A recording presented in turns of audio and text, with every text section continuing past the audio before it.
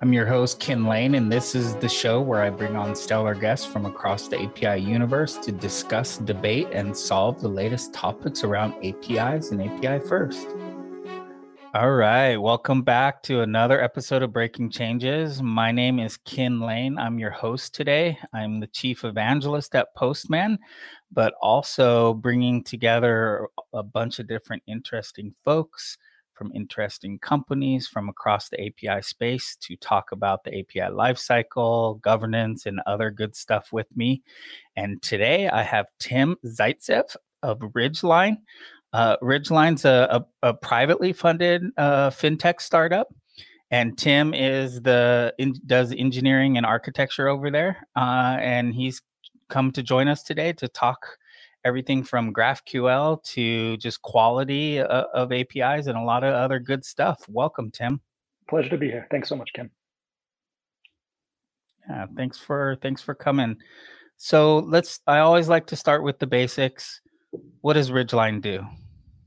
Yeah. Thanks again for this and putting this on. This is an awesome experience for all of us working in the API space. Ridgeline's an industry cloud. Ridgeline's an industry cloud platform for investment management. It was founded in 2017 by Dave Duffield, and you may know of Dave as the co-founder of both PeopleSoft and Workday. As a visionary tech entrepreneur, Dave sets up these enterprises to bring innovation and human connectivity. And this time around, Dave is working to bring a clean sheet of paper to financial technology and bring the best-in-class APIs, the most brilliant people in the industry together to create a secure and agile financial technology platform. What role does APIs play in doing that? APIs are, this is a great question, because what role do APIs play in our world? In financial technology is this behemoth of a space. It's very segmented. It has such specific technical needs per segment. And where Ridgeline sees the opportunity and where Dave has targeted is the ability to connect these segments together. And today you ask for an export and you might get a CSV sometime later put through some kind of SFTP bucket. APIs provide the access to the data that really isn't in the industry today. So why did you, before we dive into I want to dive into the notions of SFTP and CSV and stuff like that. But before we do, what do you do at Ridgeline? What's your role and what brought you to the company? Yeah, that's a great question. My role here is technology architecture and really API stewardship. And so the idea here is that we have a team on the cloud engineering side of things that look at how we can expose and provide better guidance and better guardrails and support to the rest of the engineers at Ridgeline. And so we started with this clean sheet of paper and we said, what are the best API strategies out there today? What are the companies we can learn from enterprise-wise? And we started to build up a platform that allows product engineers, platform engineers to build. And whatever their idea is to be able to build, we want to give them that platform to give the velocity and those safety nets to know that they're building safely and securely within the platform. So what's so unique? I mean, there's quite a few fintech APIs out there. What makes what Ridgeline is doing so unique that and differentiates you from the rest of the herd? The first, by no means the first born in the cloud company, but the first fintech company that started with and partnered with Amazon to be born on the cloud. We leaned really heavily into serverless. We leaned heavily into security first. So we've completed our security analyses, we have SOC 2, we continue to invest heavily into the security space. And the whole time, everything is governed by this API concept. And so talk to me about API. So one of the things that fascinates me about not just the fintech, I see this in other legacy industries, but fintech primarily, you mentioned, a CSV file uploaded to an SFTP bucket. That's essentially an API. I've gone into financial companies that were like, we have APIs, and they call that an API. So what sort of technologies? I mean, you mentioned the cloud. What other technologies that I'm assuming you're using RESTful APIs? Are you guys using GraphQL? What else are you using? Absolutely. We built from the ground up a connected graph within Ridgeline. And you're right, SFTP is still quite a nice way to distribute data to and from individual buckets. But the setup and the governance of these things becomes really complicated when you do it at scale. So how we connect many different products that are built within Ridgeline for this space, and how we provide an API to each one that is consistent across each of those products, is a GraphQL API. And so our engineers work in GraphQL. They're able to ask questions of the graph between multiple different products to provide solutions to our customers. And we don't stop there. On top of that, we put these contracted shapes. Internally, Ridgeline, we call those mappings. And those mappings guarantee that if a shape is mapped, it won't break in the future. The graph, as you know, mutates, and as engineers add to the graph, they also want to subtract from that graph. And what happens when you have a really wide graph is that people will take something out of it or mutate some type and end up rippling these changes through, and customers may be impacted down the line. So you're really, I mean, one of my questions was going to be, why is this better or different than, why should people who are doing the FTP and been doing that for years and it works should switch to Ridgeline and think about this new API driven world, and it's going to be scale, because you can now FTP locations are, you could scale them, but they're individual silos. And from what I heard you say, is it's scale plus you're connecting the dots. You're able to, you have this graph across all of them that exists, and you can ask the questions that you need across these buckets, not just within a single bucket, within a single domain. And so in the RESTful world, we're, at scale within enterprises are moving, some of the friction organizations encounter is they're having to approach it using domain-driven design. They're having to start defining these different areas. But it sounds like, and I haven't heard much conversation about this, you're approaching the same scale issues already in GraphQL world, and you're getting more organized about how you make the graph available, but how you carve it up into meaningful buckets. That's right? Exactly it. It's, at the end of the day, the graph has infinite power to be able to answer questions about the financial space. If I need a report today, or if I need access to my data in the current financial technology space, I have to go and I have to ask for it. I have to ask someone to collate it and prepare it, and that might be some time. Ridgeline's approach is the data is there, and we want you to have access to your data, because you know what you're working on, you know the space, you have clients, you have customers, and you're advising and you're providing value. And the Ridgeline investment platform is there to take away the operational overhead. And the graph is a really elegant way for us to continuously add to it and be able to be very agile in how we release new products and new features while ensuring that the rest is stable and safe. Yeah, I mean, that's been one of the big sells of GraphQL is I talk to a lot of folks who are REST versus GraphQL, GraphQL versus REST, and the big argument for GraphQL is get out of my way with API design. I just want access to the entire graph. Let me query what I need. But once that scales to a certain size, and for people who are new to that graph, they may not understand what questions they need to ask, where they need to query, and then just managing that volume of data.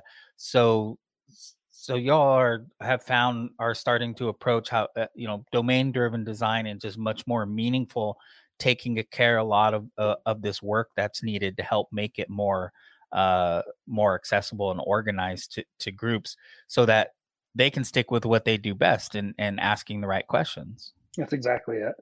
At the end of the day, one of Dave's core philosophies are that the employees should be having fun in the work that they're doing. And it is quite a lot of fun to be able to, like you said, invent and create and be artistic with how I want to design APIs. And if I expose a new API to, or a new part of the graph where I append to it, and then we work with the product teams and we create something that's valuable, it's just a subset of that graph. Well, from then on, I've had a good time and we've created product. Yeah, it seems like it's the best of both worlds to me, and you're able to scale. And now, what about reliability across this graph, and being able to make sure that if I'm stick with doing what I'm doing on a daily basis, I have to be able to depend on this. So how do you guys approach reliability when it comes to GraphQL APIs? Reliability was one of the first things that we identified, maybe the second. The first one was kind of a fragmentation within the company. Everyone was running their own kind of graph, and you'd have name conflicts and duplication. And so that's probably the first step in reliability. And so now we have set up systems that guarantee that any change to the graph is a safe addition, meaning that if I have a namespace anywhere within Ridgeline, that namespace doesn't conflict with any other part, any other type, any other name doesn't conflict. So that was the first step that we built. And we saw stability across the board increase. That was really inspiring. And we took it one step further. If I've created a contract for any part of that graph and I want to make a change to the graph, every one of the contracts that exist today are validated against my change. And this is all before I'm committing that change. So developers know as they're working, as their first, they open up that pull request and they get instantaneous feedback of this is going to conflict. This will cause a breaking change. This will cause an impact to the customer. And so that change doesn't actually make it in. And they don't have to be aware of those customers. Like they don't have to know that person's using it or anything. This is just part of their day-to-day kind of DevOps approach to what they do. That's exactly it. And we get to the point of, I want to deprecate an API because we've versioned it. This contract, there are now multiple that reference various shapes, but I would like to get rid of this one because it's overhead and I don't want to maintain all of them. What we've done is we've been able to deterministically prove in which environment, under which customer, is that contract being used, and when was the last time it was used. And we give that access to the developer, and the developer says, well, it's currently used by these 3 customers. They work with their management, work with the product teams, and we help those customers migrate off. But we're never going to commit something that breaks a customer intentionally. Yeah, what you really seem to be bringing to the table is everything that's being kind of delivered along with REST. We have API management. You're using the word contracts, which I don't hear much in GraphQL realm, but you're bringing the benefits of these business contracts that and the shape of those contracts from a schema perspective, and then the change that exists across that, but then you're marrying that with the the wide openness of the graph and the ability of the graph and the ability to ask all the questions. There's no API design getting in the way or any of that, but it's still, you're paying attention to the business of it. And this is very much what API management has brought into injected in over the last decade. And so you guys are really bringing the management layer and a change management layer on top of the graph to make it much more reliable. And to be able to do this, not just for one product, not for just a small portion of a graph, but a graph that's in the tens of thousands of lines, and to be able to continuously add, this is the thing that makes the developers want to continue and makes the product team say, hey, what if? And that's where we get that velocity. That's where we get the innovation that comes with being able to do this at scale. So what does observability look like at this layer? How do I see these shapes and see these contracts and see what's happening? That was the observability piece, both from, I think you mentioned it earlier, how do I learn about a graph? How do I know where and what and how? And Ridgeline has done it in such a way that one contract becomes both the documentation and the safety and the security for anyone consuming the API. And that's one part of it, from observability of how do I can use it. And then internally, in terms of managing it and seeing statuses and errors and things like that, the inputs to the system, the responses, the timings, all of that, we have metrics that we get to be able to see what is the P95 of any API. And if it exceeds a certain range, or if there's a standard deviation or anything like that that occurs, we can actually catch that well and truly before we release that into production. Because all the way through, there are systems observing the changes to the graph. There are systems observing the testing that's going on in the API levels. And that's in the context of the contract. And so it's like it's testing, it's making observability what matters most to those users and to the business. From a product perspective, that's exactly right. If I have a single transaction in my system and we have an API called fetch transaction, and its response time is 100 milliseconds, when I have 10,000 transactions in the system, that API should still respond in that exact same amount of time. But that becomes really difficult as you add APIs, unless you have those systems in place to provide the visibility, the observability into this API.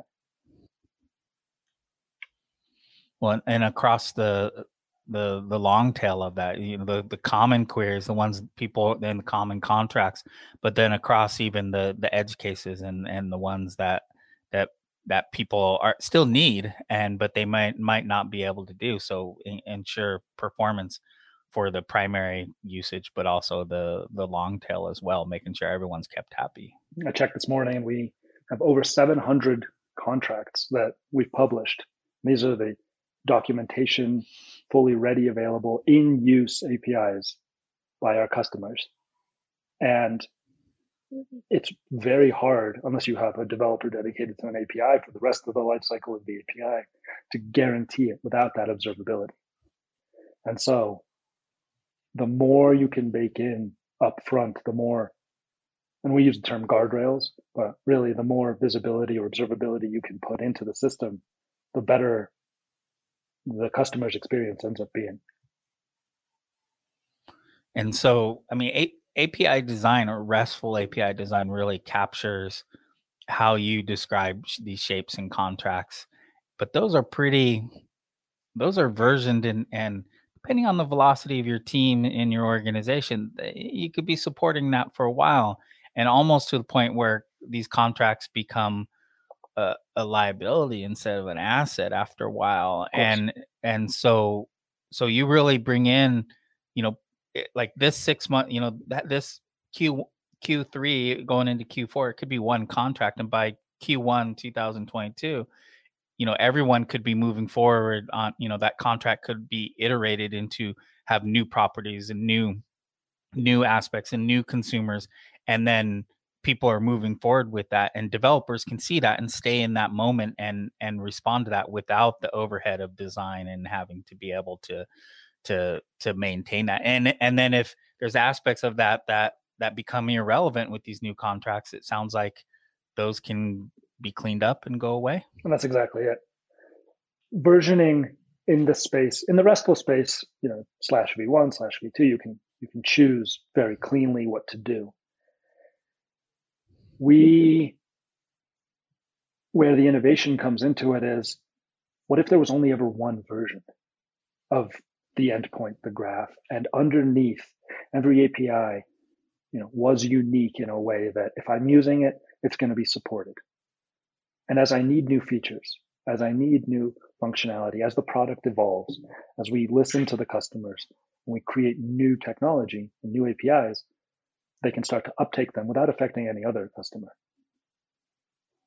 And I think that's where we're currently at Ridgeline. And that's, the thing that keeps me up at night is, how do we continue to evolve this in a way that makes sense to the customer without making it too difficult or too much overhead for them to uptake? Yeah, and that's, and accommodate a wide group. Because people in the financial space aren't always the fastest moving, but there's some that are very fast moving, and if it's there, they're going to embrace it and go with it. And you mentioned versioning, how this kind of shapes the space. Some people prefer to call it, there is no versioning. There's that concept shouldn't exist. And if you talk to folks like at Netflix and others, they really embrace this, where you just got to, there's always one version that you've got to support and you've got to move forward, but it's got to support the long tail people who don't move fast, but also the innovators and the rapidly changing, because they have televisions where the catalog's baked into the firmware of the hardware, and it's not going to evolve. But then they have this rapidly changing catalog and viewership and user base, iPads, devices that are fast moving at the front end of that. And so it sounds like your graph will address that at kind of a financial market kind of perspective, is it'll deal with the slow end, but it's going to keep up and actually fuel or drive or be the vehicle for the front end growth. It's the graph and like the service mesh, the API itself. If I don't want to necessarily build onto the graph, or if I don't want to only do what we currently have, it supports that. And I think we've seen in the industry a lot of people trying to plug in things that don't necessarily fit into the graph in a GraphQL-like way. And what Ridgeline's philosophy and the technology here is, let's make it work for the customer first. Let's make a good experience. And let's make sure that it's a consistent feel across every form of the technology under the hood. The customer ultimately doesn't care if it's a graph or if it's REST or if it's Postgres or NoSQL or anything like that. They just want the product to work, and they want access to their data, and they want it to perform. And I think we keep that in mind. And that's why it's more of an API stewardship program rather than, we are strong about how. Let's find a way to get it to work. Let's do it with all of the constraints, with the security in mind, because security matters more than anything when we're dealing with customer data and especially financial data. Yeah, the Netflix, their no version, and they call them experience APIs, it's just purely about how they're experienced and what the experience is, putting them work. And it's fascinating how much we all get hung up on GraphQL versus REST versus all these others. And as you said, most people just don't care, and we really probably as technology folks shouldn't be arguing over a lot of these details, because it's just a matter of how it works. So I know you're in the financial space, so I have to ask, what's the role of regulation in all of this? Because that's another friction area that's kind of out of some of ours control, and no amount of great technology solves that one or makes it go away. What's the role of regulation in what Ridgeline does? Regulation as you said, it feels like friction. We don't look at it in that way. There are requirements, but it's really an opportunity to provide and look at the experience in a way that is safe. It sets up these boundaries. Just like when we look at Amazon, we look at serverless first because it constrains you in a way that you can do the right thing. And then what we ask is, how can we do it in a performant way? How can we ensure that we have the audit trails and provide the access rather than try to in any way fight the regulation or anything like that? We want to really be partners to the regulation. And it's there for a reason, because someone has gotten hurt or someone has made a mistake that could have been avoided. And I think at Ridgeline, the beauty of it is we lean into it. And from very early on, chief security and compliance officer, the compliance team. And as we launch the customers, we get quotes like, we've been in the industry for over 20 years, and the energy that the Ridgeline team has brought to the process makes us excited. And this is in that same space with regulation. And so I think we're doing it right. And, another quote could be something like, we've looked at so many vendors and nobody's doing what you're doing. And because we're not trying to get away from any of it, we're just leaning into it. And as Jack Lynch said, we're taking the long view. It lets us build in the right way with regulation in mind. And how would you say APIs are helping you deal with that? I mean, because it really feels like that's a significant portion of why you don't see regulation as friction and as a negative thing. You see it as a positive. APIs are the only way to interact with Ridgeline. There's no backdoor. There's no internally. If you want to do something, it has to be through the same API that someone calling Ridgeline would do.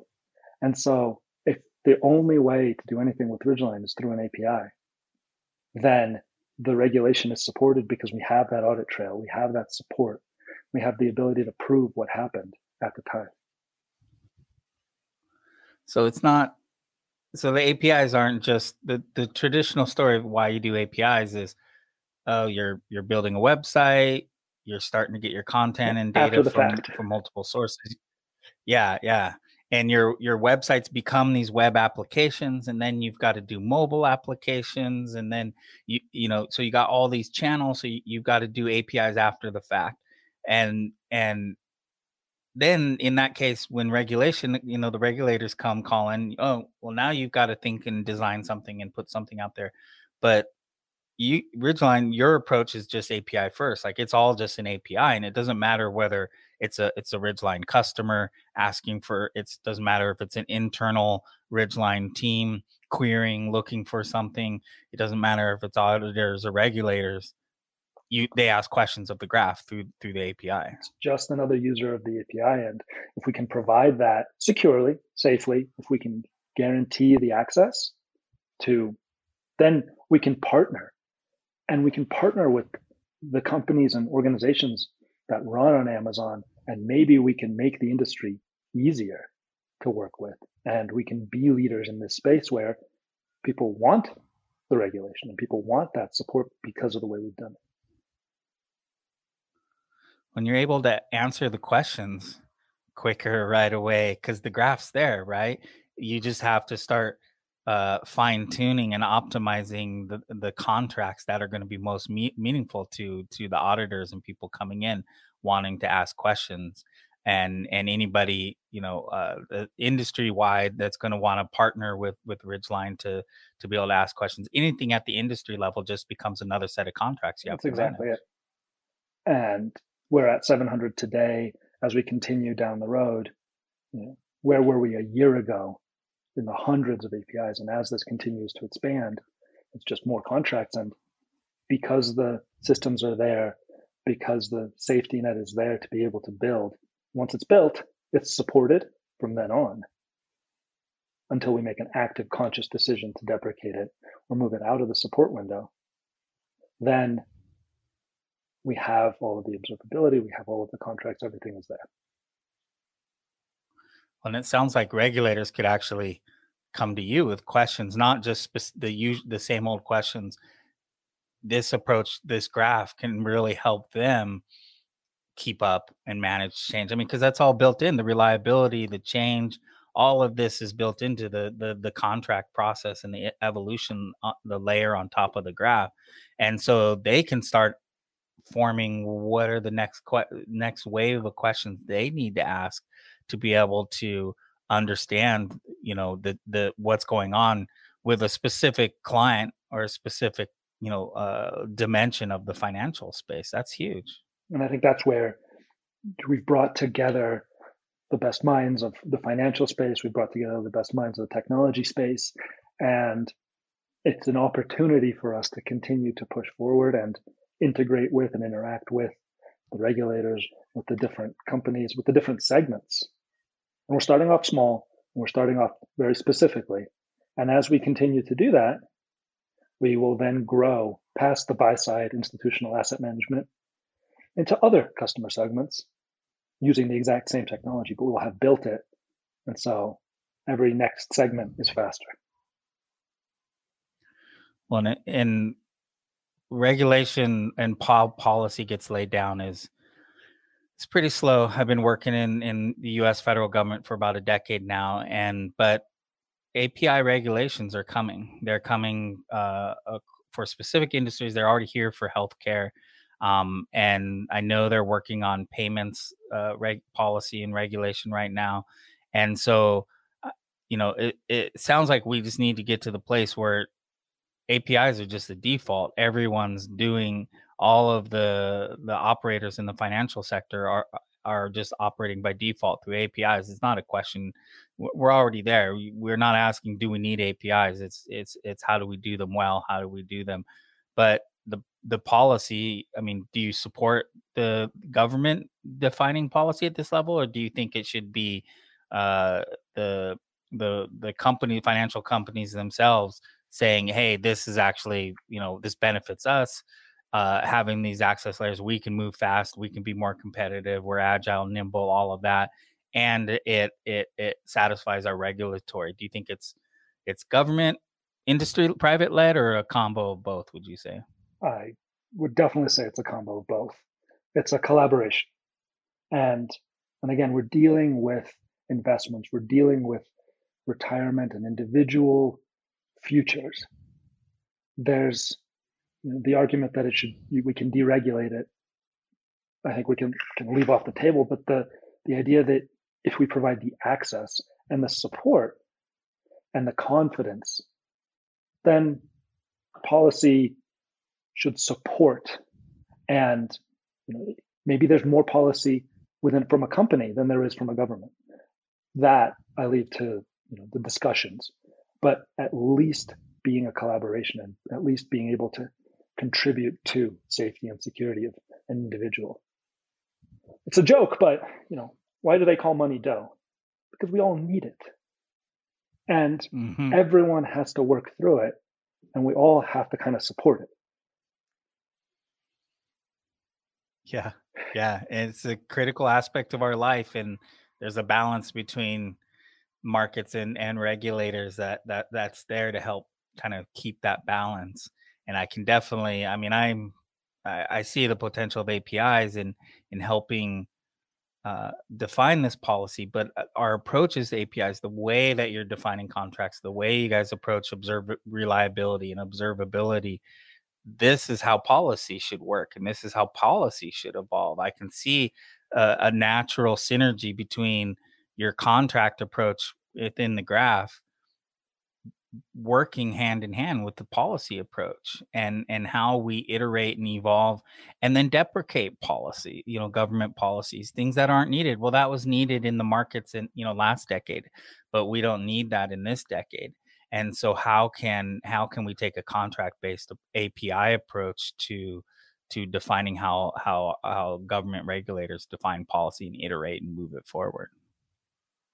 Yeah, I think that's exactly and well said.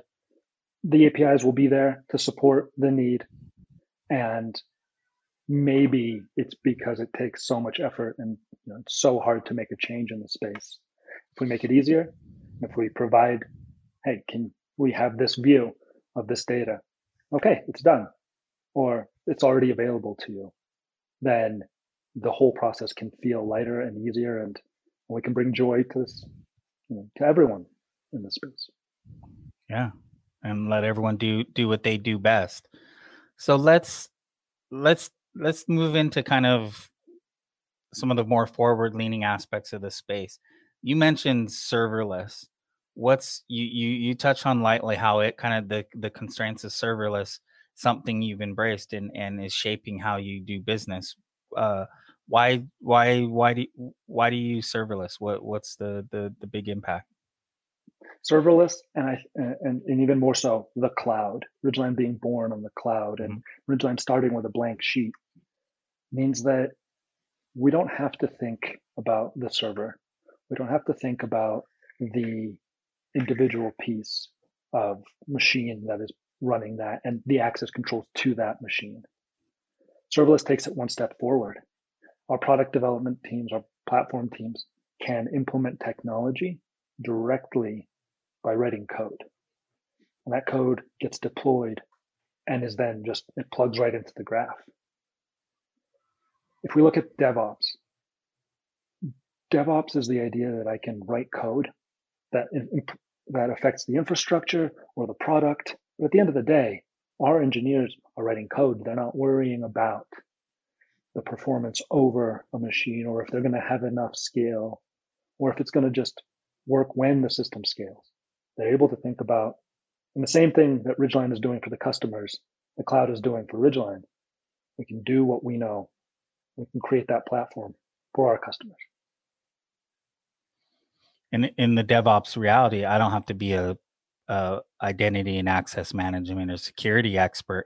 There's policies in place that just get layered on and ensure my code's only accessing what it needs to access. That's exactly right. And we layer on more and more of that as we go. And that is a good thing, the same way that security is guaranteeing that this code can only access this row of data because the constraints that applies from the industry down to any individual function.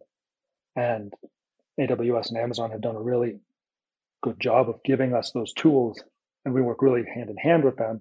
And so Ridgeline is all about the cloud. It is all about the serverless experience because all those controls are in place, and we get to just enhance them as needed. Yeah, you just connected the dots between the government regulatory policy and the local layer identity and access policy, which is relevant. I mean, I've sat in on energy industry OAuth scope meetings, 2-3 day meetings where they hammer out OAuth scope when you install solar panels on your roof and it connects it to the grid. What data does your electric provider have to share with that installer, have to share with the state, with the regulator, so that OAuth policy governs that. And so what you just connected is how does policy evolve and iterate in the financial space at the government levels, but then how do you connect the dots and that trickle down to what data is accessible? How do your logs work? And then a developer in a DevOps reality can just do what they do best within that, and they can trust that the policies are being applied, that they're not going to create some security hole vulnerability or make some major regulatory gaffe that's going to cost them their career. So yeah, that's pretty powerful. There's, for me personally, working with compliance, working with security, and making sure that the protection is there, that developer, like you said, doesn't have to think about. Of course, we encourage them to, and all the training is there so that we ask the right questions. But the platform is there, and if you follow the guidelines that we've set out, then it's secure by default.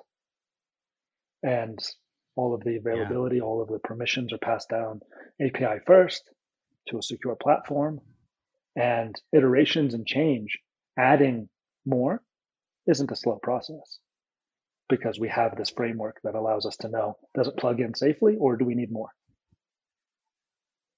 Yeah. And then I'm neck deep in the Gartner MQ Magic Quadrant released today and yesterday. So this is where my head's at. And one of the things on the Gartner kind of hype cycle is event driven. And I don't consider it just the hype cycle. I mean, events for me event driven approaches have been around for the last 20 years and nothing new. But for the last 4 or 5 years, it's a sign of maturity when a RESTful API providers hit a point where they have such high volume, high usage, they need to start they can't just stay in tune with the individual requests. They've got to go from synchronous to asynchronous, and then they need to tune into the events that are happening across their operation. Just let me pay attention to the events that matter to me. Is that a reality across the Ridgeline approach? It is. It very much is. The starting with a blank sheet of paper lets us start there as well. And internally, it's fully event driven. You can make synchronous calls as you need to, but also the eventual consistency piece. You can connect these different microservices together. And then for anyone wanting to subscribe to the data, our workflow engines are probably the best example of that today, where I want to do a complex operation that the trader will know how to do, and we'll let them set up this workflow. And it's a very powerful engine. And as that workflow progresses, different pieces of information will come in to our front end.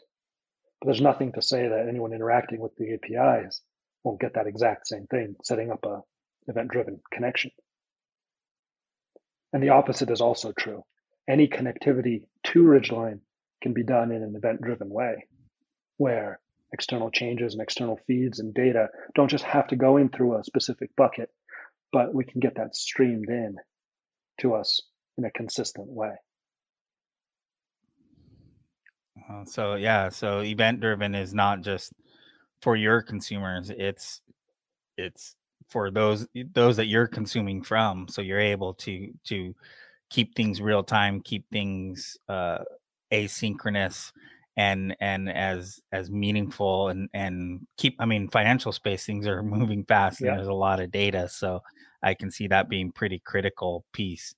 So I don't think I've asked this question, and it's of any of my guests, but the way that y'all approach your contracts and embrace change, embrace regulation, I'm going to ask, is the concept of breaking changes, is it good or bad? I've been thinking about this question, and I think I was on the stance that we should never break the experience for a user. And I changed it just a little bit, I think yesterday. We should never have a breaking change unless the change that exists is in a beneficial way. Meaning, if there is a security risk or if there is an impact to a policy and that breaking change prevents that from happening. I think we've seen that recently with some of the security vulnerabilities coming out, where all of a sudden something that is stable now breaks.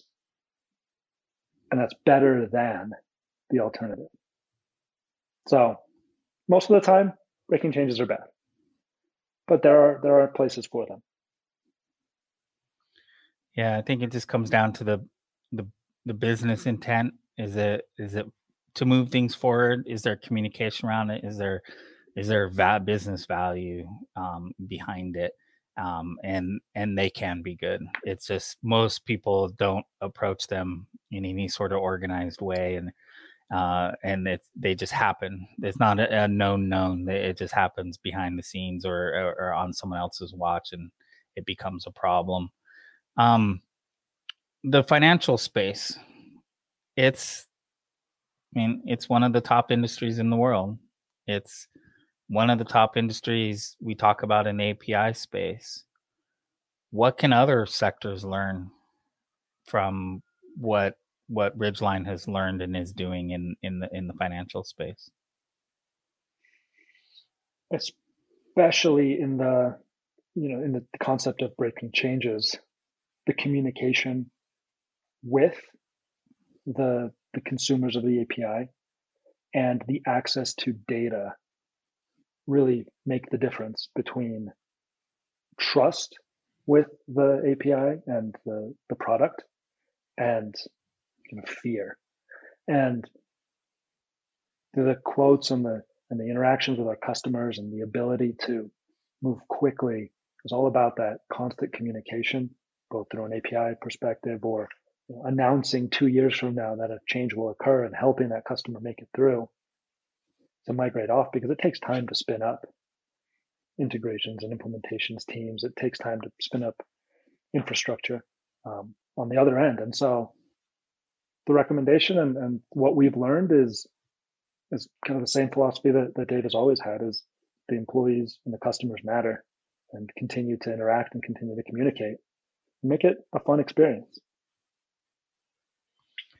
Yeah, I would say that sums up well my view of APIs and what attracted me to this world in 2008. I was working at SAP, and I noticed what RESTful APIs were doing. The mobile had just hit, the cloud had just hit, and I was a database guy. So I'd been running large scale databases for 20 years, and databases are very much a closed door power center of many organizations, and APIs poked holes in that and opened up and started making you more accountable and more accessible and to your consumers and users.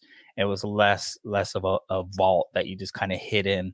And I really saw that, and that feedback loop that exists around APIs, I think is the most critical aspect. And it's definitely something I think folks need to consider in any industry. And I work with a lot of industries where they're like, well, we just want to hear what others in our industry are doing. And I'm like, well, you should think about what Amazon's doing, what Twitter, you should learn from everybody, because there's lessons across the board. And that feedback loop, I would say, it's good to hear you say that, because it's definitely one of the top aspects of why folks should do APIs and do it in this.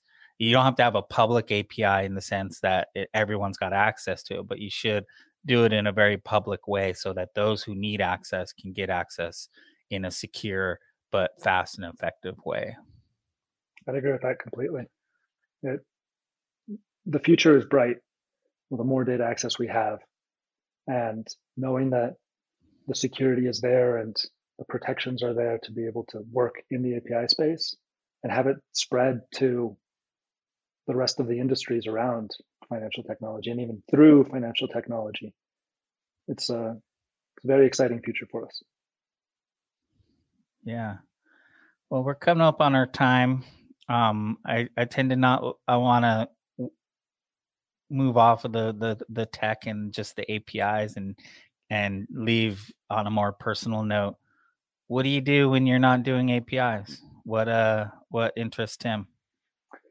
We have the real benefit of having our headquarters in Lake Tahoe, Incline Village, and my family and I moved up here 2.5 years ago, and my wife and I got married in South Lake Tahoe, and so it's being able to raise my children, 2 children, Allegra and Caspian, 4 and 2.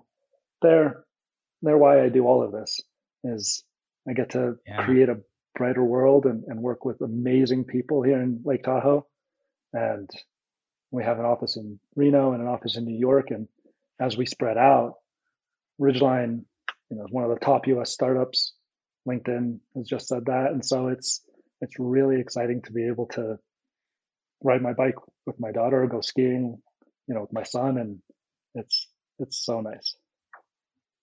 Yeah, you're in some beautiful country up there. I'm down in Oakland in the Bay Area, so I'm one of those people who come up on the weekends and hang out and do the snowboarding and skiing and other stuff. So it used to be beautiful. Us. We were in the Bay Area for a lot of years, and it's fantastic to be able to have those connections to the Bay Area, but then just to be able to settle and really enjoy the work that we're doing with the people around us, and really contribute to the community and give back to the area. Yeah. Yeah, well, I'm definitely envious of your reality up there because I would say I'm on the other end. My kids are grown now, so we're we're we're kind of enjoying the Bay Area, but coming up there on a regular basis is definitely in the card. So maybe I'll come up and we can I'd have love that. lunch I would sometime. love that. Well, I appreciate your time today. This has been great, It's been a pleasure. very interesting. I love your view of GraphQL, the graph. It was probably one of the friendliest, more sophisticated views of graph of just APIs and not with all the dogma that usually comes with REST and with GraphQL. So I appreciate you taking me through this today. I appreciate the time, and it's really been a pleasure. Alrighty, Tim. Well, enjoy the rest of your day, and we'll be in touch. Thank you, Ken.